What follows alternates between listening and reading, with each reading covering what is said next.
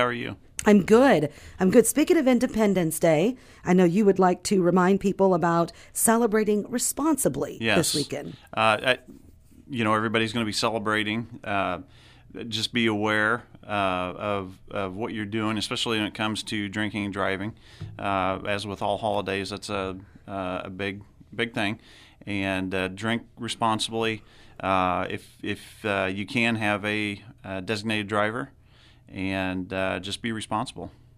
And we've been talking about drinking and driving for a long time, trying to get that message across. But with the changes in some of the recreational activities that are legal now, we also have to think about the use of cannabis. Yes, and I think it's fairly prevalent, now, and it is legal in the state of Illinois, and you can be impaired after consuming cannabis and getting in your vehicle and driving down the road. Have you guys had any information so far? I know they've been working on trying to find a way to help police officers, law enforcement, come up with a way to determine if someone is impaired, because it's not like alcohol where there's, an immediate smell. Well, that depends on the type of cannabis, but it can be more difficult. It can be, and they are still working on standards as far as blood levels, just like with the alcohol levels. And we still, if we detect it, we still have a mechanism to test to see if someone's impaired. Impairment on cannabis, is similar impairment with alcohol. There's still indicators there that we look for. Okay. And hopefully everyone just has a nice time this weekend. Yes. Stays safe. Think about other people when you're on the roads. That's something we have to be very conscientious of. If not for yourself, look out for others. Yeah, and it's another high traffic weekend, and you just have to pay attention to what's going on the road. It's defensive driving, and you're not just driving for yourself. You're driving for everyone else that's on the road also. Yeah, that cell phone has changed the dynamic of driving. That's for sure. And we still, it is against ordinance. It's against state law to text or talk on your phone while you're driving. We still write plenty of tickets every year with people talking on their phone or texting. And, when you're doing that, you're not giving your attention to the roadway that you need to be. And that's where it becomes dangerous. Yes, it does. How have the bird scooters gone so far? Getting acclimated finally with those? We've had some complaints on the scooters. I think there's been a handful of people that have been injured riding on the scooters, but I see a lot of them sitting around. I don't know if the news wearing off of them or not, but be responsible on the scooters. You still have to pay attention to traffic control devices. Stops, stoplights, yield signs. Just because you're on a scooter doesn't mean that you can, just go through one of those. And if, you're observed or a complaint comes in about the manner in which you're riding the scooter, we're going to address it. Yeah. I think also for the youngsters, take those earbuds out so you can hear people driving. That's a big thing, and even with bicycles, the kids, they've got to pay attention, and a lot of times they're not. They're talking or they've got ear pods on or something. But that's the big thing, is paying attention. Making sure where you're riding, make sure you're staying out of the traffic, and that's where it comes in with a defensive driving a vehicle. Is you have to be paying attention for those people also. Sure. In the bird scooters, getting around in towns is becoming unique. There's a lot of cities across America adopting, due to climate change as one reason, they're adopting side-by-sides, benchies, gators, golf carts. Used to be just in your gated communities that would go on, but you're starting to hear about it nationwide. Do you think that's in the future down the road for cities in Illinois? I'm sure it is for some, and I know there's some that are around here that already have, people have the ability to utilize those vehicles in their city. We don't have it here right now, and that'll be up to the city leaders if it's addressed, Sure. if they want to make that happen or not. It's really been in the last 5 to 10 years that you hear about carbon sequestration and carbon emissions. So the argument for them has become more relevant with the climate change topic. Right. And on my end anyway, but it becomes a safety issue also. I mean, if someone's riding a golf cart down the road, if there's an accident, it's like being on a bicycle. There's nothing around you to protect you if you're in that golf cart, and you have to follow the laws with those things.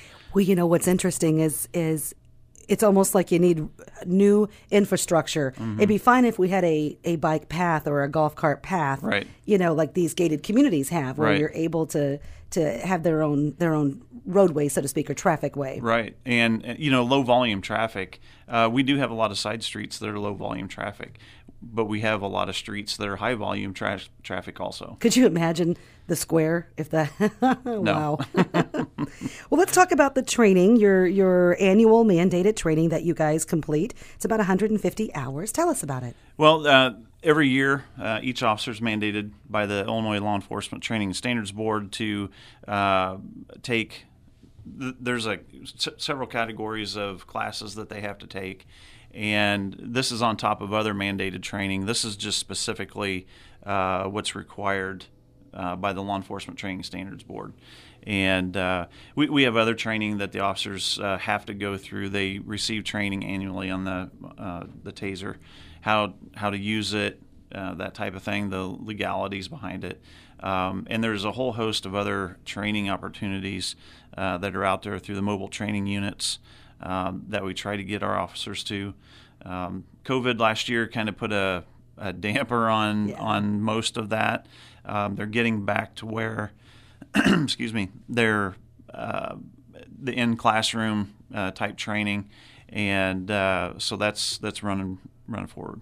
Okay. What type of training and how does it best benefit our police department here? Well, there's several categories that the officers have to take training in. It's civil rights, constitutional and proper use of the law enforcement authority, law updates, use of force, human rights, procedural justice.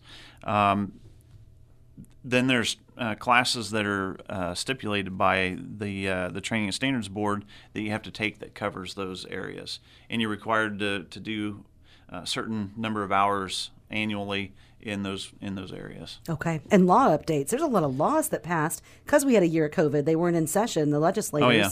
So we had a whole bunch of new laws. Yeah. And every year there are new laws that are passed that affect law enforcement. Most of the laws that are passed don't, but when you filter all those out, and some of the big training things, the big ticket items that they devote most of the time to are domestic violence, sexual assault, that type of thing. Well, and this year you have to deal with the new cash bond changes. Yes. With the police reform bill. Yes. So. And, I think, and I'll have to read the trailer bill. There's a trailer bill that's waiting to be signed by the governor. It hasn't been yet. I don't know when. I think it's July 1. But there's been through the trailer bill, when the governor signs it, there's going to be a lot of those requirements that are getting pushed back. Okay. So. They wanted more discussion. We were very well aware that They felt that some things may work in a certain geographic location of our state, but may not work in a different Correct. area due to size of jails. Whether you could have female inmates, male inmates, and so on. Correct. So there is going to be a lot more discussion on that. Right. Which is that has to make you guys feel very good.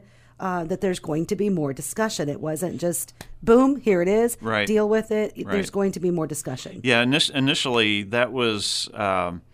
Disheartening. It was, brought in at 3:00 in the morning, or something like that, and half an hour later, they're reading this bill that's 800 or 900 pages long that most of the legislators didn't get the opportunity to read, and then another 30 or 40 minutes later, it passes. Right. And it was a lot of things that I've said this before, that it was going to make our community less safe. and what the laws that are passed, obviously that we're going to have to work with, but I don't think that the law that were passed were going to make our community any more safe. They weren't. Right. Well, hopefully the trailer bill addresses the particular pieces that have you concerned, as well as the other police chiefs throughout the state of Illinois and Sheriff's Association. Yeah, the law enforcement coalition in the state has really they really did a lot of work on this and trying to get this trailer bill in that addresses some of those aspects of the Safety Act is what it's called now. That we're going to be more manageable on our end as law enforcement. Okay. And I was wondering, Chief Schweitzer, if the use of force, how that training went, if there was more discussion about it, considering, the last year and a half or so, discussion about use of force has been on the table. What the training we currently take now, as far as use of force, the law did change last year to an extent on the use of force, and we had to certify through the Training and Standards Board that our policies were in line with what the state and federal law was, and we did that last year, and I reported that at several council meetings. So our use of force policy is within the guidelines, state and federal right now. There are some changes to the use of force law, part of the Safety Act, and I believe those aren't going to take effect until January 1, I believe it is. Okay. I'd have to check it, but it's either being January 1 or it's going to be July 1, and I've got to go look at that. And there's going to be new training areas as well as this continues with that reform bill. There is, and I'll pull my cheat sheet up here real quick. There are new training areas. There's about 9 of them, and they cover neuroscience of addiction for law enforcement, medication-assisted treatment, eliminating stigma for people with substance abuse, avoiding racial bias and deflection program, promotion of racial and gender equity, working with community partnerships and deflection in rural communities. And a lot of the deflection things, I think, obviously are going to cover, the drug cases that we deal with, and that part of the problem I see right now is the Training Standards Board has not generated any training for these new areas of training that we're going to be responsible for taking. They haven't generated that training yet. And, they make the bills, they sign them into law, but there's nothing there to train anybody on. And that's what's kind of been frustrating with this. And I know the Law Enforcement Coalition is working on this. Before they did the trailer bill, there were a lot of aspects of the Safety Act that were to take effect on July 1, and there was absolutely no training put out by the Training and Standards Board on how to go about working with that law. Do you think down the road we'll see revenue or some sort of investment into our police forces to have some sort of social service as a part of our police force because of the drug addiction or the challenges with mental illness? Do you think that's because you can't just call someone? So let's say a 911 call is made and you have a family member who unfortunately is, high on something. Sometimes the police showing up, that can escalate, not the police themselves, but because the situation is into a mental health crisis, what do? Well, they want social workers. Who do you call? It happens so fast, right? But you still need an officer to secure a situation. Right. And those are obviously always difficult situations. I don't know if you're going to see a lot of that around here. I mean, obviously in the bigger metropolitan areas, you're gonna see departments that are able to afford or have funding for a social worker of some type to respond with them on a call like that. In a smaller community like ours, all we have is the police that respond to that. Right, and we're thankful to have our police officers. I should ask you, Chief Schweitzer, if you could wave a magic wand, would you see a police force, the perfect type of situation for these challenges in our society? No, I can only speak for our community, Right, obviously. That's a good question. And I don't know if I'm prepared to give my wish list right now, but obviously we're here to help and protect the community. Right. And anything that we could do, we could get from somewhere that would help us protect the community and to keep this community safe is what I'd want to do. Right. And, thinking about having a mental health facility would be helpful. That would be awesome. And I know there's some mental health services that are available. Sure. But what about at 2:00 in the morning? When someone's having a mental health incident, and we are the only ones that respond to those. There are times that we do call the ambulance to take someone to be evaluated, whether that's a family member wanting that person to be evaluated, that individual wanting to be evaluated themselves, or we're doing something with the mental health code to where we are taking them into custody to have them evaluated. Sure. Well, we keep trying with the training and keep doing what we can do to be the best that we can be in both our community and with our organizations and folks like yourself. Yes, and again, that's our number one priority is public safety, keeping the community safe and protecting the community. And I know that one of the main goals that you had as becoming chief was you wanted to communicate with the public. So yes. I appreciate being able to throw questions at you and talk, and you're always willing to talk to folks in the community. Anytime, yes. Officer training, anything left that we need to make sure we get out about new officer training? I don't think so.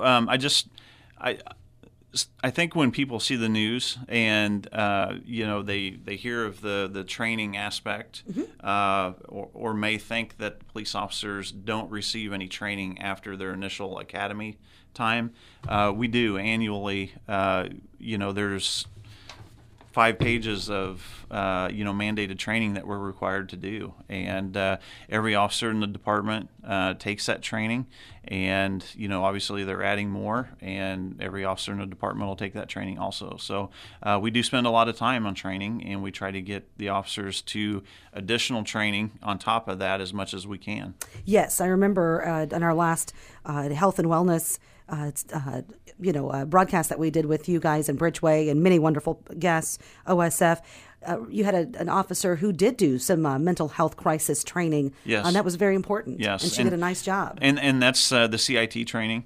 And we'd like to get more people to that. Sometimes, the class offerings are limited. They're limited in location. They're limited in the number of people they can have in the class. And when you're looking at a whole region, and in our mobile training unit, Mobile Training Unit 6, it's out of Moline, there's a lot of police departments between here and Moline that go as far south as Macomb, Quincy, and they've also taken in some Iowa departments around the Quad City area and south. So there's a lot of police departments in our region that our mobile training unit's trying to get training out to. Gotcha. Chief Schweitzer, anything else you want the audience to know? Just you have a holiday weekend coming up. There will be extra patrols out. Obviously, they're looking for intoxicated drivers.